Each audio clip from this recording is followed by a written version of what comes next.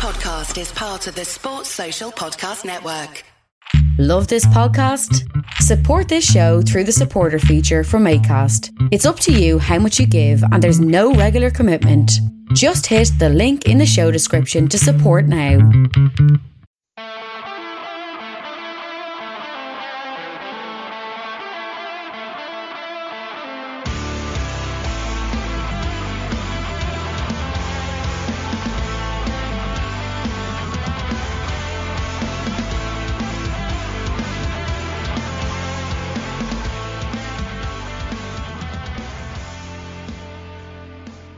What's good, boys and girls? Two-Footed Podcast on Friday, the 29th of July, brought to you by EPLindex.com and our presenting sponsor, Liberty Shield. Liberty Shield is a VPN provider. A virtual privacy network allows you to go online, change your location, access things you're geo-blocked from, so UK expats wanting BBC iPlayer, ITV Hub, All 4, etc., etc.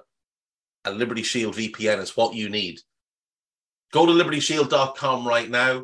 Use the code EPL25, that's EPL25, to get 25% off at checkout.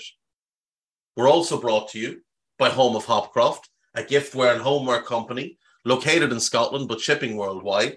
Check out homeofhopcroft.co.uk. And finally, do check out the Anfield Index and EPL Index shops. You'll find them on Etsy. Use the codes RED10 or EPL10 to get 10% off at the checkout. Right, folks, it is Friday, but unfortunately, the weekend doesn't really begin on a cheery note. A Premier League footballer arrested on suspicion of rape is no longer being investigated by police over one of the three alleged incidents. The 29-year-old, who has not been named, was initially taken into custody earlier this month over an alleged attack in June. He was then questioned over two further rape allegations against a different woman, one in April 2021 and one in June 2021. The Metropolitan Police said on Thursday no further action will be taken over the June 2021 allegation, but investigations continue into the other allegations. His bail has been extended until October. In a statement, the Metropolitan Police said no further action will be taken in relation to the offence in June of 2021, but the investigation into the remaining offences is ongoing. The man was initially bailed until a date in August, but that bail has since been extended to a date in early October. On July the 13th, his club said the player, who denies the allegations, would not be suspended. We are aware of the allegations, which are currently subject of a police investigation, said the club, which has also not been named, in a statement at the time. Not so much a statement as just an answer to a press inquiry. Now, I'm not going to name the player, but if you were on Twitter last night, you will be aware of who the player is. And it's the player everybody had sort of known it was since the initial arrest.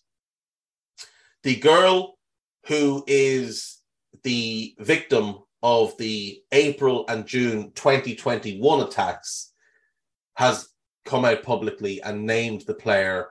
She has shared what, in my view, is fairly irrefutable evidence of what took place. She has explained the timeline of events, and she has also clarified why, A, he is no longer being investigated for that June 2021 incident. It's not because there's no evidence. It's not because he's been deemed not guilty of it. It is on a technicality. Now, like I say, I'm not going to name the player. What I will say is that I think it's a really bad look for the club to have not suspended him. Now, I understand that there are legal ramifications there. I get that. But these are very serious allegations. And that girl has provided significant evidence of what took place, including shared text conversations between the two of them. She has provided both photographical and video evidence of her relationship with the player in question. And I don't believe there can be any doubting what she's saying. She has also shared the fact that she was basically paid for her silence, a sum in the region of about £200,000, and forced to sign a non-disclosure. She has broken that, obviously, and will potentially have to face legal ramifications for that, which is just a shambolic situation. This is not the case this player was arrested for. It's important to realize this is not the case the player was arrested for in June of this year. This is a different incident with a different woman. That is two women coming forward to make allegations against this player. Like I say, if you've been on Twitter, you know exactly who I'm talking about. If you haven't, you'll be able to Google it. It's out there. There's no walking it back now. I think that the club have to make a decision to suspend the player. Now that his name is publicly known, you'll all remember with the Benjamin Mendy situation that he was arrested. He was never named. It wasn't public knowledge that he'd been arrested. Manchester City continued to play him for, I believe, about 8 months. And then he broke the conditions of his bail when he was arrested again for another rape against another woman. And that's when he was named. And then City took action. Then they suspended him. This case is different to that case in that this player, as yet, has not broken any conditions of his bail. He has not been publicly named by the police or anything like that. But it is similar to the Mason Greenwood situation, where as soon as the information came out publicly about Mason Greenwood, Manchester United suspended him.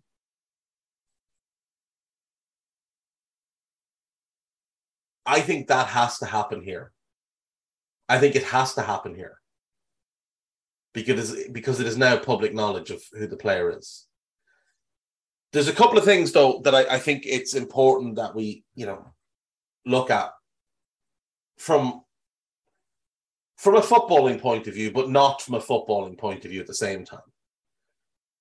What we saw on social media last night made me sick to my stomach. Not only what this girl had to say about what had happened to her, but the reaction to it. And the reaction to it was sickening. Absolutely sickening. If you're a brother, a father of girls, or anything of that nature, I'm sure you'll agree with me, or I hope you will anyway, that seeing a girl tell the world what happened to her and be accused of being attention-seeking, of being the one to blame for the situation, of being dragged through the mud by a gang of rabid scumbags whose only connection to this player is that either they're A, from the same nation as him, or B, support the football club that he plays for. Now, let's remember, these people do not know the footballer in question. They don't know him personally. He plays for their football club. He's from their country, plays for the national team. That's the extent of their relationship with him. They do not know him personally. His relationship with them is he doesn't even know they exist. He has no clue these people exist. He doesn't know them. He doesn't know their families. He doesn't know anything about them, doesn't know them, doesn't care about them. And yet these people, these horrendous human beings, are willing to victim shame a girl who has been raped. I saw some particularly odious scumbags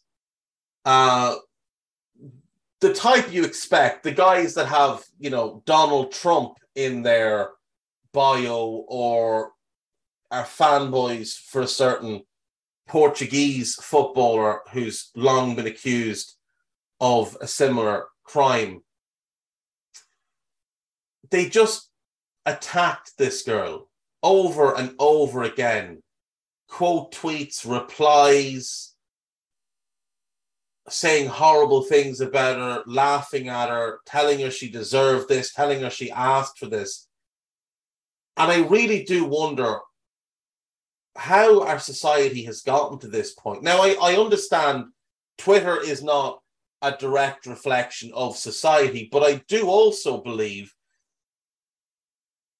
that there is an element of the real world in how people act on Twitter. I do believe that.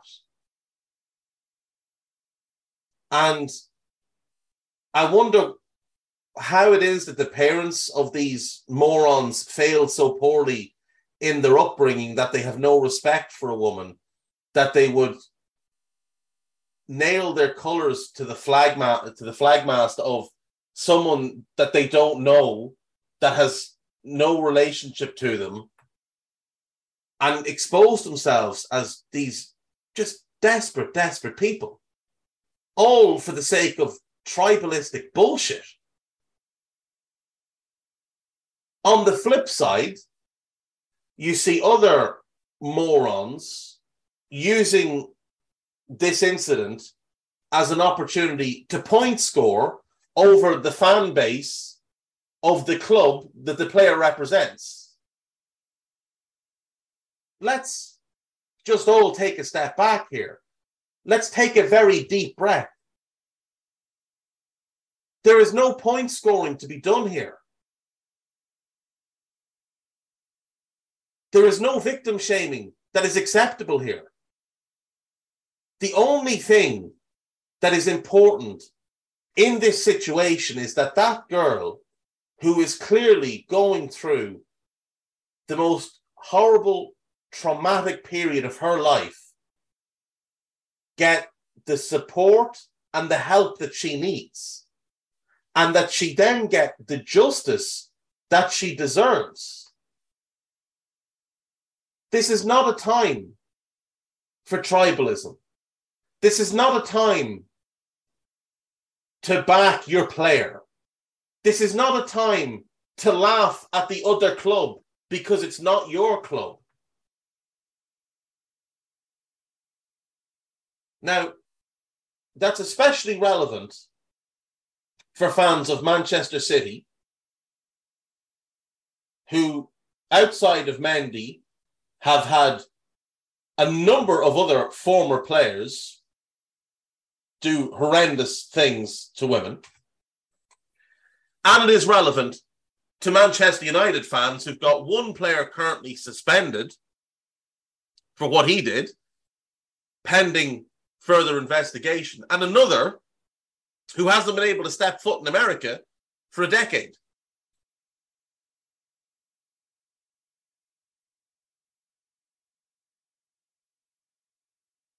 But all clubs, fans of all clubs, including local rivals, should not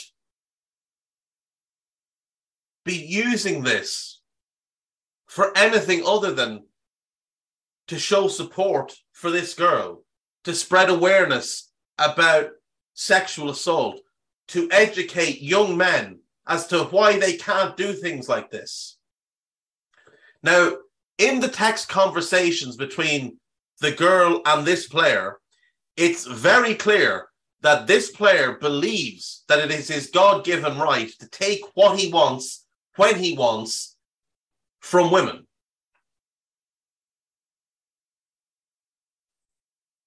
I don't need to ask is a direct quote. That is horrific. That is absolutely horrific. And as a brother to two sisters, it makes me feel ill. As a son to a mother it makes me feel ill.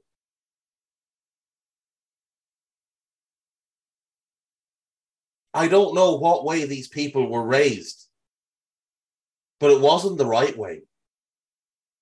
Now, it's definitely a case with professional footballers where they believe they're bulletproof. Well, it is high time that we start to knock down that belief. It is high time that the Mason Greenwoods, the Benjamin Mendys, this player, the player who was arrested last pre-season, and by the way, has still never publicly been named, but we all know who it was, who was arrested for having sexual relations with an underage girl. It is time that they start to pay for their crimes and be punished for their crimes and be dragged for their crimes.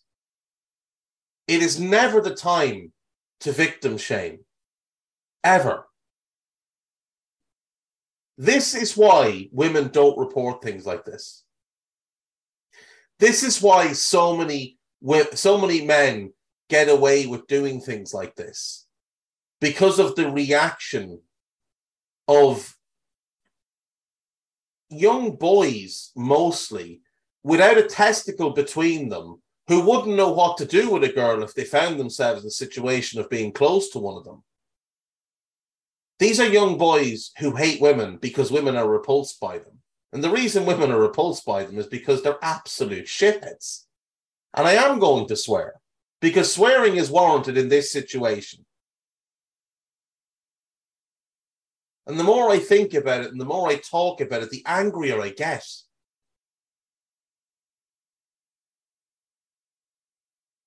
But all I want to do is make it very clear to those that listen,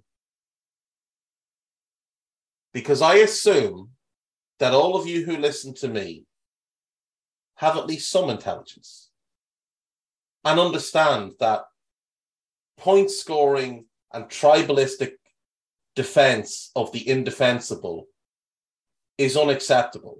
And what I need you to do is spread that message. And when you see it, call it out. When you see the Manchester United buffoon or the Liverpool buffoon having a pop at the general fan base of this relevant club over this incident, call it out. When you see the moron with fan account, tactical, or whatever garbage in their bio defending this player, remind them, number one, you don't know him. Number two, he doesn't know you exist. And number three, stop behaving like this. This player is not the victim. This girl is the victim. And protecting this girl, giving her support. This girl spoke yesterday about ending her life because of what she's been through. And because of the reaction she got. This girl needs support. She needs help. She deserves support and she deserves help. And I'm going to take a break. And when we come back, we're going to move on. And I'll see you in a sec.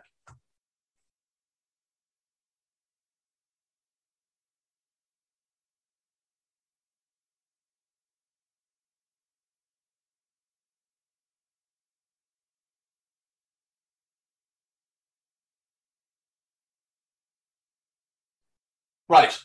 Welcome back. Also in the news, Wagatha Christie is finally over. Rebecca Vardy loses the Wagatha Christie libel action case against Colleen Rooney. The High Court judge in London found it to be substantially true that Rebecca Vardy was in fact the one leaking personal and private information about Colleen Rooney to the press. In a viral social media post in October 2019, Rooney, now aged 36, said she had carried out a sting operation and accused Vardy, now aged 40, of leaking false stories about her private life to the press. The wife of former England star Wayne Rooney publicly claimed that Vardy's account was the source behind 3 fake stories she had posted on her private Instagram account. Vardy, who's obviously married to Jamie Vardy, denied leaking the stories and sued her fellow footballer's wife for libel, claiming, while Rooney defended the claim on the basis her post was substantially true. In her ruling, Mrs. Justice Steen said it was likely that Mrs. Vardy's agent at the time, a woman called Caroline Watt, undertook the direct act of passing the information to the Sun. But she continued, nonetheless, the evidence clearly shows, in my view, that Mrs. Vardy knew of and condoned this behaviour, actively engaging in it by directing Ms. Watt to the private Instagram account, sending her screenshot of Mrs. Rooney's posts, drawing attention to items of potential interest to the press, and answering additional queries raised by the press via Mrs. Watt. The judge added, in my judgment, the conclusions that I have reached as to the extent to which the claimant engaged in disclosing to the Sun information to which she only had access as a permitted follower of an Instagram account which she knew, and Mrs. Rooney repeatedly asserted was private, suffice to show the single meaning is substantially true. Colleen Rooney said, it was not a case I ever sought or wanted. I never believed it should have gone to court at such expense in times of hardship for so many people when the money could have been far better spent helping others. Over 7 days in courtroom number 13 at the Royal Courts of Justice in London in May, the 2 footballers' wives each gave evidence as revelations from the case made daily headlines. During the trial, Rooney's barrister David Sherborne argued that Vardy had a habitual and established practice of leaking information about those she knew through her friend and former agent Caroline Watt to the Sun newspaper. Mad. Absolutely mad. Well, I'm confused as to why Rebecca Vardy needed an agent, to be completely honest, because, I mean, other than being Jamie Vardy's wife, I don't know. Now, I have no idea. I don't know what she's famous for, other than being Jamie Vardy's wife. It's the same thing goes for Colleen Rooney. She is famous for being Wayne Rooney's wife. She's obviously done her own bits and pieces. I'm not aware of anything that Rebecca Vardy has ever done. But Rebecca Vardy has, been shown out to not be a very nice person in this situation. And you'd hope she learns her lesson. You would hope that she learns her lesson. This is completely non-football related. But if you grew up watching the Wombles, which I did, you may or may not be aware that Bernard Cribbins has passed away at the age of 93. That has made me incredibly sad. I loved the Wombles when I was young. Absolutely loved them. He was in multiple Carry On films. He was in Corrie. He was in Doctor Who. But yeah, he was the narrator of the Wombles. And that is very sad news on a Friday. Anyway, let's go back to football. Mark Cucurella has handed in a transfer request as he attempts to force a move to Manchester City. This is common practice for City. When they don't want to pay the asking price, they basically try and get the player to force the move.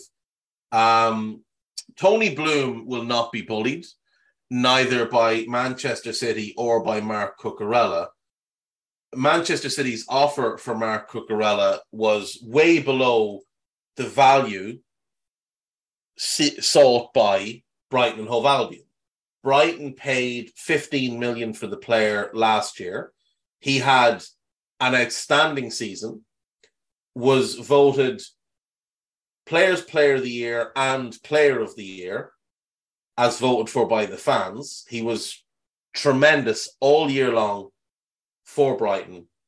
And Brighton have set a fee of 50 million. And I think it's more than reasonable for a player who's just turned 24 with plenty of potential for development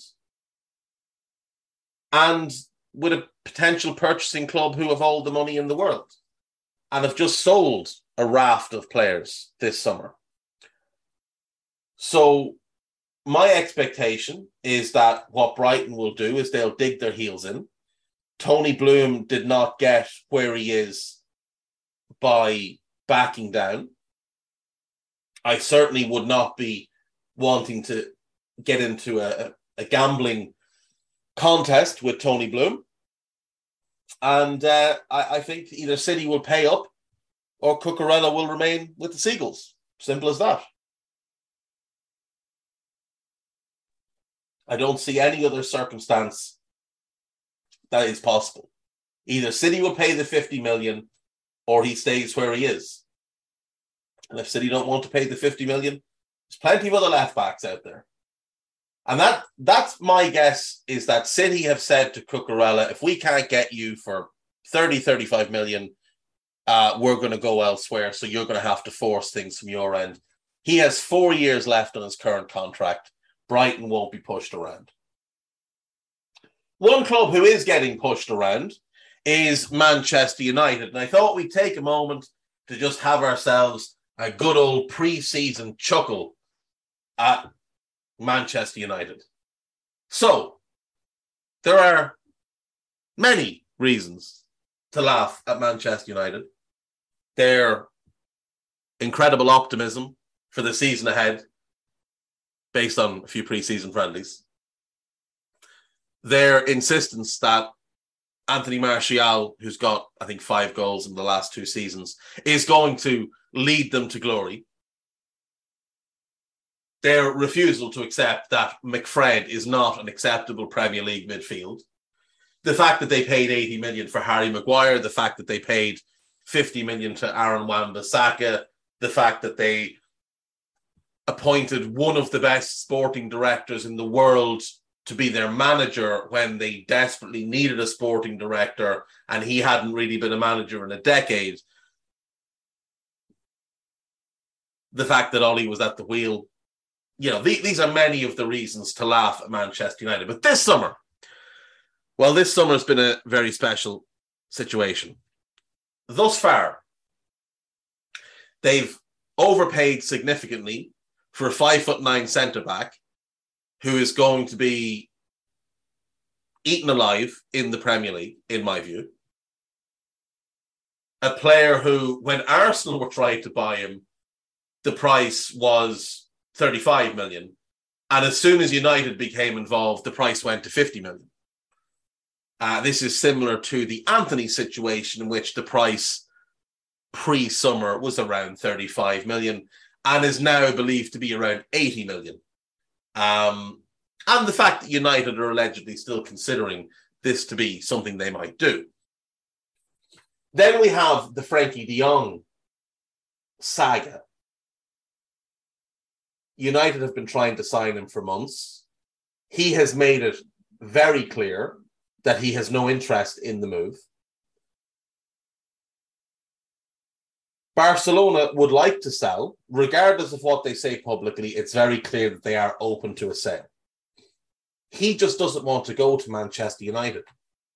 I would be willing to stake a significant amount of money that if Chelsea or Liverpool or Manchester United or Bayern Munich or Juventus or Paris Saint-Germain were to put in an acceptable offer to Barcelona, that Frankie would likely pay for his own flights to go and meet with that club. He just doesn't want to go to Manchester United because, well, he's aware of the fact that they are an absolute train wreck. But United, undeterred by the fact that the player does not want them, continue to beg like a dog at the table, looking for scraps, looking for a rub on the head. And it's all very, very embarrassing because we all know United need help in midfield. And that's where their primary budget should have been spent this summer. Not 65 million on a left back you didn't need and on a 5'9" centre back. That 65 million could have gotten you a legitimately top class midfielder, and the money that you're waving at Barcelona could have gotten you a legitimately top class central midfielder to partner that defensive midfielder behind Bruno Fernandes in your 4-2-3-1. But no, that's not what's happened. Instead, they bought the left back. They didn't need the 5'9" centre back and continue to bat their eyes at Frankie de Jong, who continues to be as repulsed by them as women are by the young gentleman that I referred to in part 1. It's embarrassing at this point. The reek of desperation. And the funniest part is that whenever stories come out in the British press about the Frankie de Jong thing, it's very clear that the source of those stories is Manchester United. Oh no, the player is interested in the move. Well, he's clearly not, because if he was, he would be there. If he wanted to join Manchester United, he could bend them over a barrel and extract whatever sum of money he wants as a weekly wage. Because we know one thing about United: they're always happy to overpay on wages. Always. This club gave Paul Pogba 350 grand a week for 6 years to be outright poor, after spending 89 million plus all the agents' fees and then all the bonuses on top. They were more than happy to waste 250 million on the Pogba experience. They'd be more than happy to waste another 250 million on Frankie de Jong if that's what it took. So Frankie could get a 5-year deal at 300 grand a week, which is 75 million across the 5 years, another 15 million as a signing bonus, get his agent a nice fat check, and then get some, nice big bonuses written in should they ever stumble across the Europa Conference League or the League Cup. He could easily make himself 100 million across 5 years at United without a shadow of a doubt. But he's happy to stay at Barcelona and take a pay cut, a second pay cut. Now, Gary Neville, the bastion of morality, has had himself a couple of nice big cries on social media, had a big cry about Frankie, said he should sue Barcelona. Nobody forced Frankie de Jong to take that first pay cut, to defer those wages. No one forced him to do it.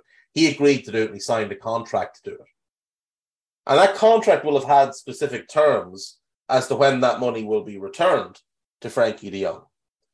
It's unlikely that it states that if you're sold in 12 months, we'll give it to you then. It's very unlikely that it states that. It probably has very specific repayment structures in that contract. But Gary Neville wants him to sue.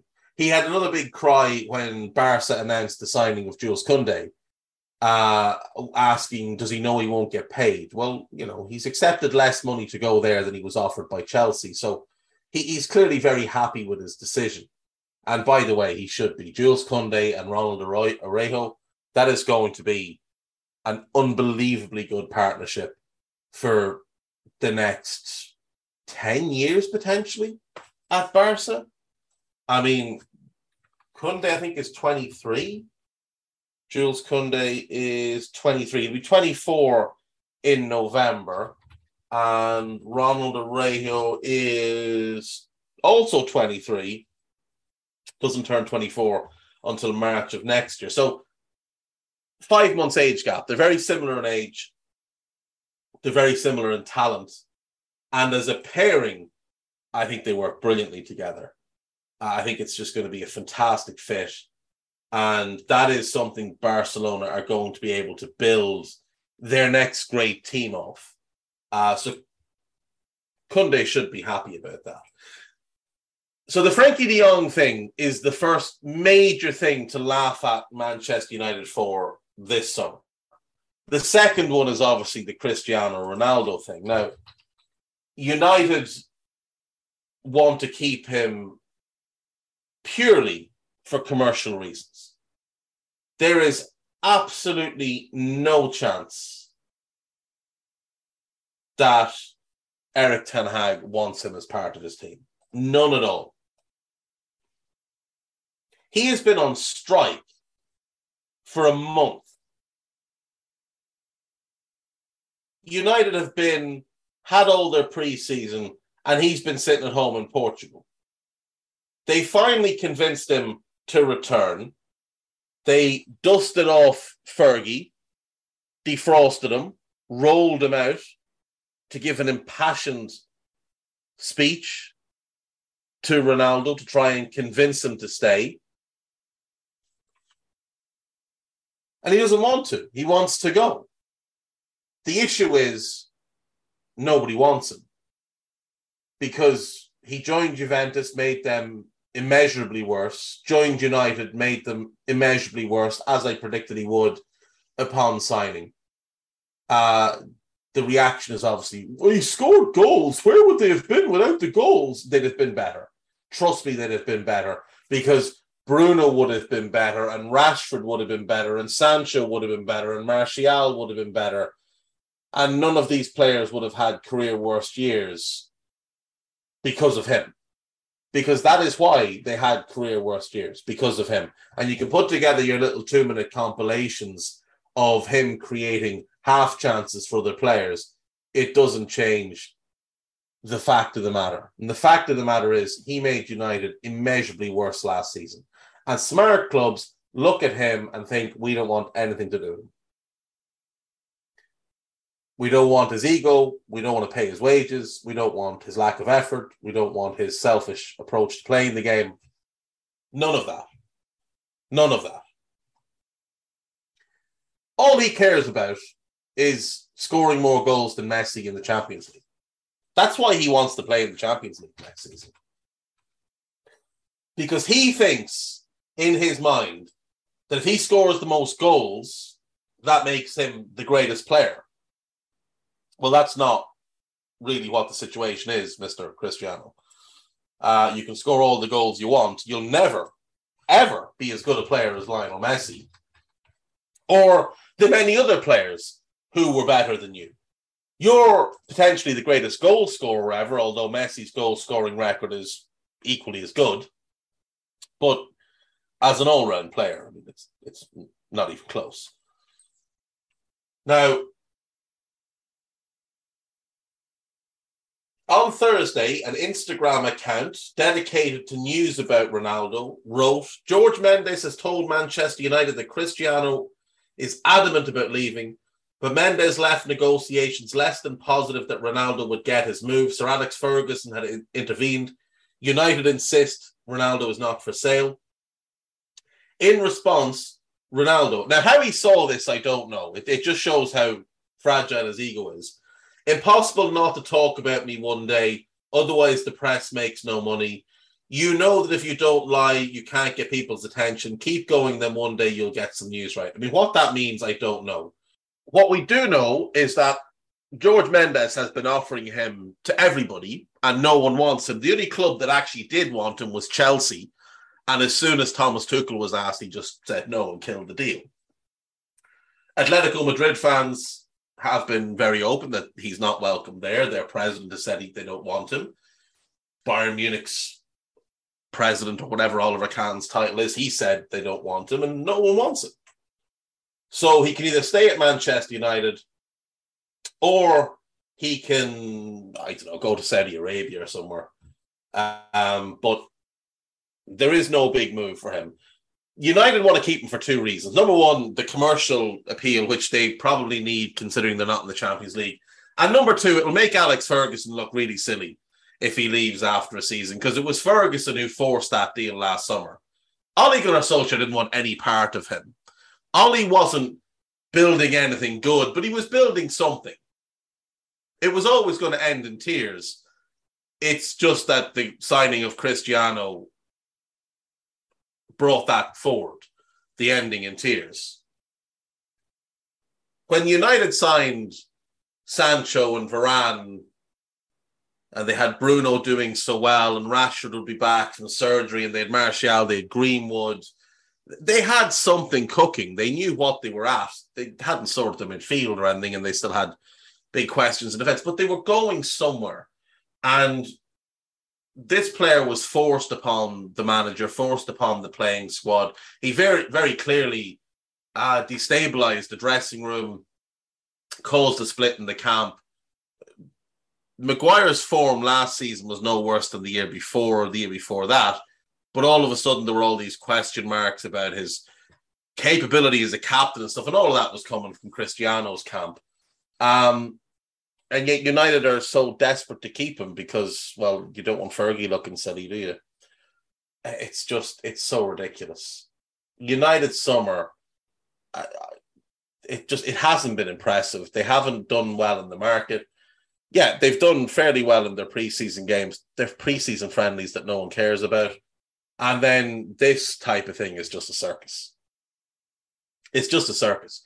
You've got a new manager just in the door.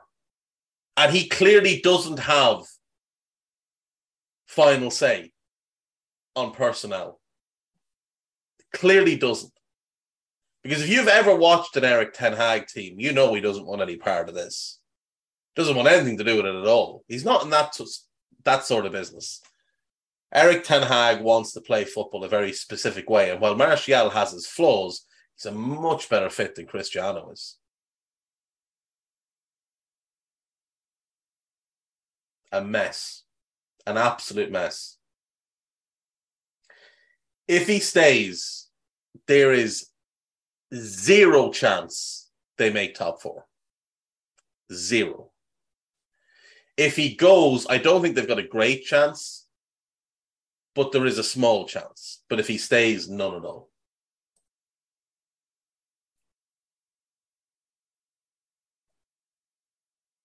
Right, let's catch up then with whatever the last little bits of news. Everton are in advanced talks to sign Ross Barkley. They also want Michy Batshuayi and Billy Gilmour. I can only assume Frank Lampard is being bribed by his former club to take on their Deadwood. I do like Ross Barkley as a player, but I just don't think him going back to Everton is the right move. I like Michy, and Michy'd be a good backup to Calvert-Lewin, so I'll give them that. Billy Gilmour's not a Premier League player, not at this point. He needs to go to the Championship for at least a year or go to the Bundesliga, and he needs to develop. But the Premier League is a step too far for him. We saw that at Norwich last season. He was terrible. Terry Neal, former Arsenal and Northern Ireland captain and manager, has died at the age of 80. Belfast-born Neal was Arsenal's youngest captain at the age of 20 and played more than 270 games for the club across a 13-year stay between 1957 and 1970. He was just 34 when he returned to manage Arsenal, steering them to three successive FA Cup finals. He won 59 caps and had a spell as Northern Ireland player manager. Played in Bangor's youth team before Arsenal paid £2,500 for him. Crazy. A great career, a life well lived. May he rest in peace. I think that's everything. We've got the Community Shield tomorrow. Just your frequent reminder, it is a pre-season friendly. It means absolutely nothing, so don't get yourself worked up about it one way or the other. Let's finish with the gossip. Manchester City could abandon their plans to sign Alex Grimaldo until next summer and instead abandon their plans to sign Marc Cucurella until next summer and instead sign Alex Grimaldo or Borna Sosa. I'm not sure why you'd go back for next summer if you sign a left back this year. That seems like some poor wording. Everton have approached Paris Saint-Germain over re-signing 32-year-old Senegal midfielder Idrissa Gana Gueye, with talks set to continue over the next few days. He has declined rather rapidly over the last 2 years, so I'm not sure how much more he has left in the tank. Cristiano Ronaldo has urged Manchester United to set a transfer fee so he can accept an offer tabled by the club. There is no offer, and it wouldn't matter what the fee is. No one wants it. Ronaldo's representatives have held talks with Sporting Lisbon, his first professional club. Now, you'll remember a few weeks ago I went over the clubs that it could make sense to sign him. They were one and Bayern were the other, because Bayern could still win the Bundesliga even with him. So even though Bayern would take a step back, they'd still win the Bundesliga. For Sporting, I can see the logic in it. I mean, he's your greatest ever export, and it's the Portuguese league. So, yeah, I mean, I can see that. They might be the only club that would want him. Nuno Tavares will undergo a medical with Marseille today after the French side agreed a loan deal for the Portuguese left-back from Arsenal. Marseille have also began talks over signing Chile forward Alexis Sanchez. I don't think Marseille are very good at this, to be honest. I really don't. I don't think that's the signing a serious club makes. West Ham are continuing to talk to Eintracht Frankfurt over Filip Kostic. I think he's vital to West Ham now, or a player like him is vital. Delivery from the left-hand side is going to be really important now with their new striker. Tottenham will try to beat Juventus to the transfer of Nicolo Zaniolo. I don't know why Roma would be in any way open to selling him. I'm very confused by this. Barcelona are interested in signing Sergio Reguilon if they are unable to sign Marcos Alonso. See, the problem I have with stories like this is that Marcos Alonso is a target purely because he's got a year left in his contract and his fee would be low. Sergio Reguilon is 25. He's got a long contract, and Tottenham are going to want good money for him. AC Milan have agreed a deal to sign Charles de Ketelaere, despite Leeds and Leicester having interest in the player. Well, Leicester have no money, and he just didn't want to go to Leeds. So he got his way. He wanted Milan, he gets Milan. Palmeiras have rejected 2 bids from Ajax for 18-year-old Brazilian forward Giovanni, and the Dutch side now have competition from Newcastle and Bayer Leverkusen. Now, Palmeiras have had a couple of very high-profile young players in recent years. One of them just signed for Porto, Gabriel Veron. He's a very talented forward, plays largely on the right wing, but can play through the middle. He's just signed for Porto. And the other one is probably the biggest talent in Brazil at the minute, in Endrick.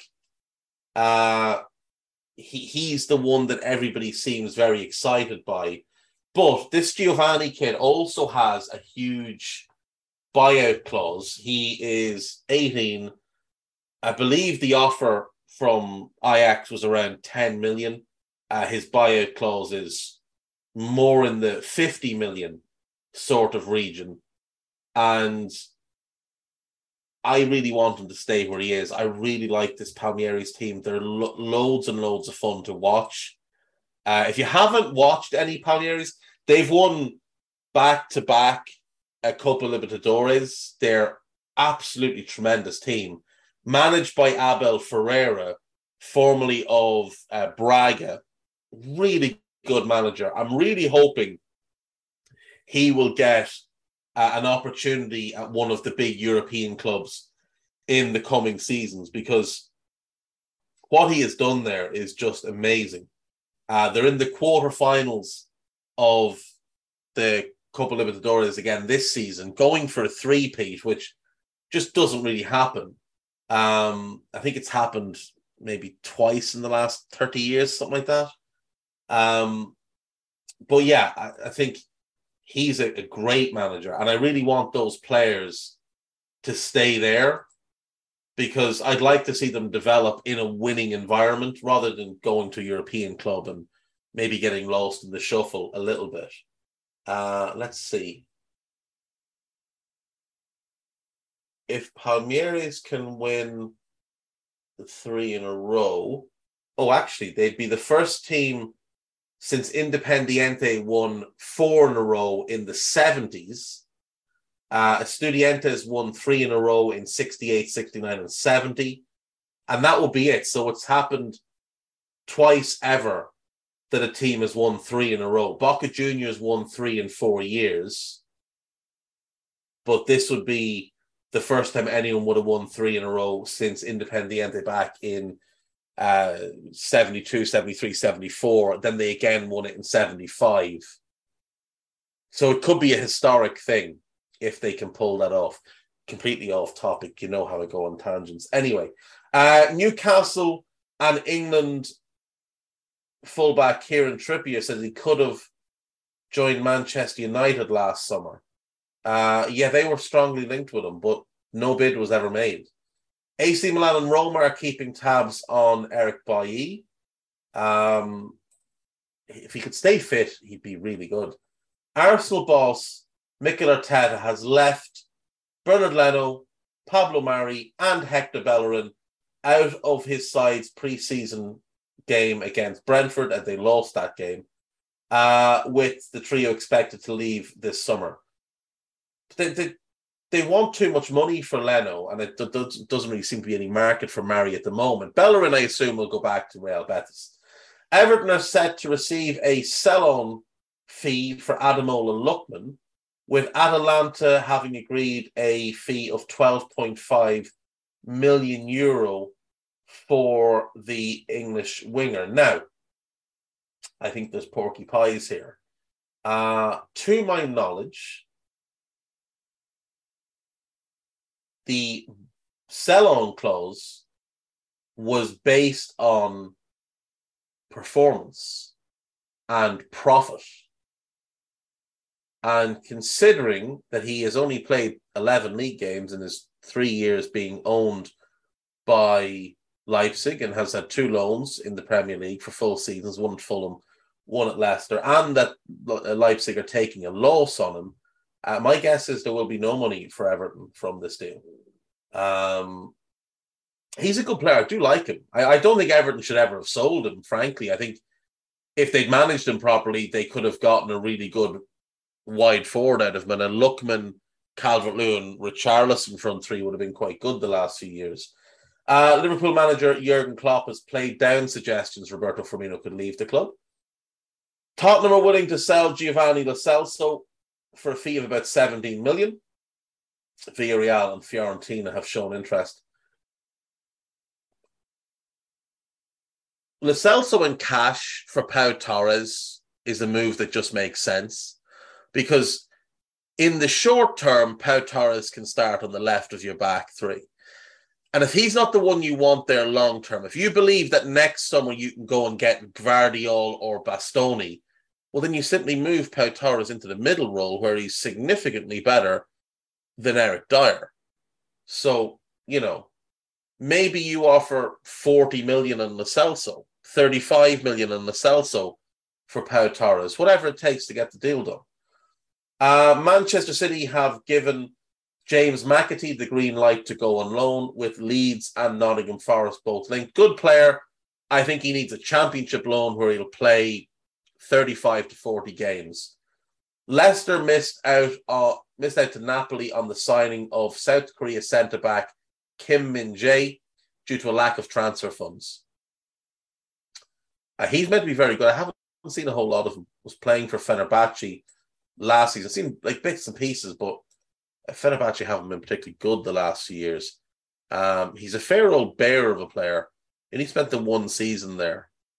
So good profit for Fenerbahce. They paid €3 million. They got just over €18 million.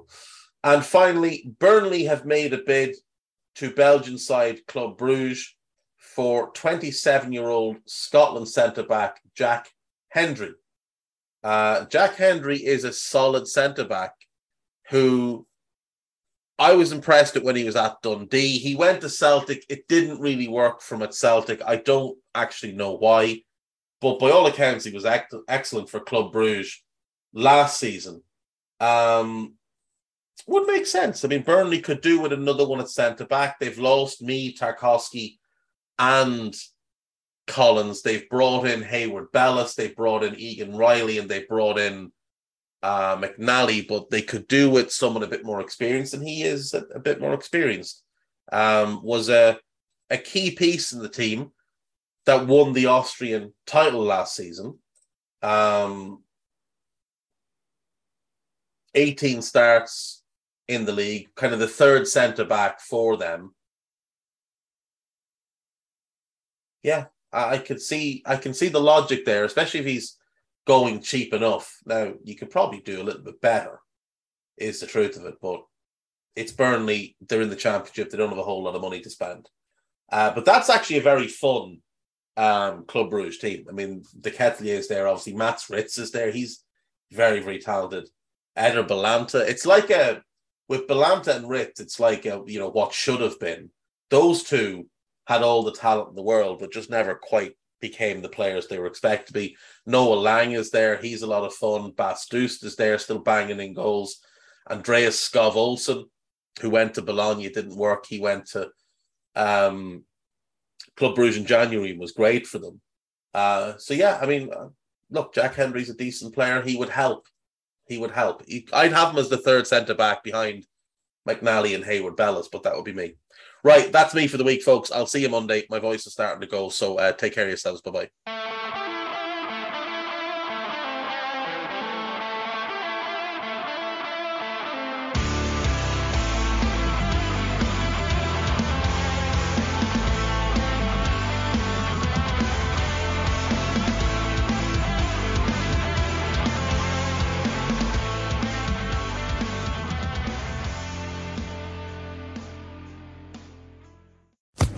Social Podcast Network.